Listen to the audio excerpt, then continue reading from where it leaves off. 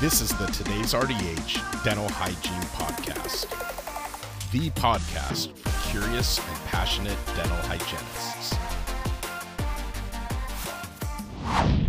3 Ds, Do's, Don'ts of Dental Hygiene Interviewing by Caitlin Machado, RDH BS MEd. New graduate, looking to change your office? Whatever situation you're in, it doesn't matter. It all starts with a job interview. Ew, the dreaded interview. Before I talk about key points in interviews, we have to start with how to get an interview. Nowadays, there are many ways to find a job. Networking, asking people you know, job search websites, emailing local offices, advertisements, and even social media. To get an interview, you also need a solid resume. The key components of a good resume are making it clear and organized. The most common divisions to a resume are your contact information, your objective or a goal statement, which is further explained in a cover letter, education, and experiences. Further points to include are awards, skills, including all your licenses, the states you can practice in, and certifications, CPR, local anesthesia, other languages you speak, and possibly references per request. For new graduates, you must be thinking you have nothing to put on your resume,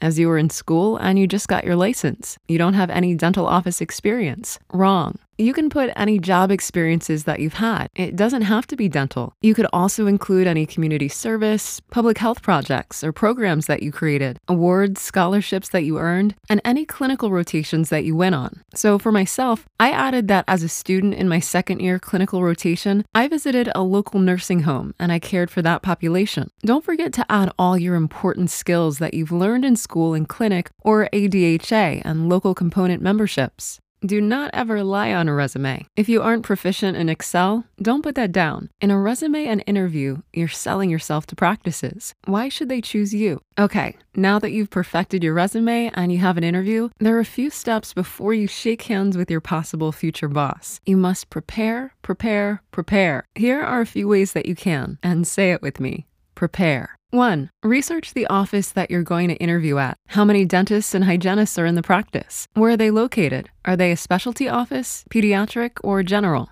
2. Practice what you'll speak about. Tell them about yourself as a person and a professional. What are your goals and how can they be achieved at their office? What do you bring to the table? What are the details of the position? Do you have any examples of questions for them? They always ask if you have any questions for them, so surprise them with a question or two. 3. Do a drive-by. A few days before your interview, take a trip to the office so you know exactly where it is and how long it takes to get there. Don't be late. In fact, show up a few minutes early to make a good impression. 4. Dress professionally. Don't wear your clinical scrubs. Be prepared with copies of your resume and licenses. First impressions are important. 5. Always end your interviews with a thank you and I look forward to hearing from you. Thank you letter or email. And number 6, be confident. They'd be lucky to have you as a dental hygienist. With every interview, you gain experience for the next one. You'll learn from your mistakes and it will all work out. Be open to learn from each office and absorb as much as you can. The office doesn't have to be your forever home, but it can be a building block towards your future success.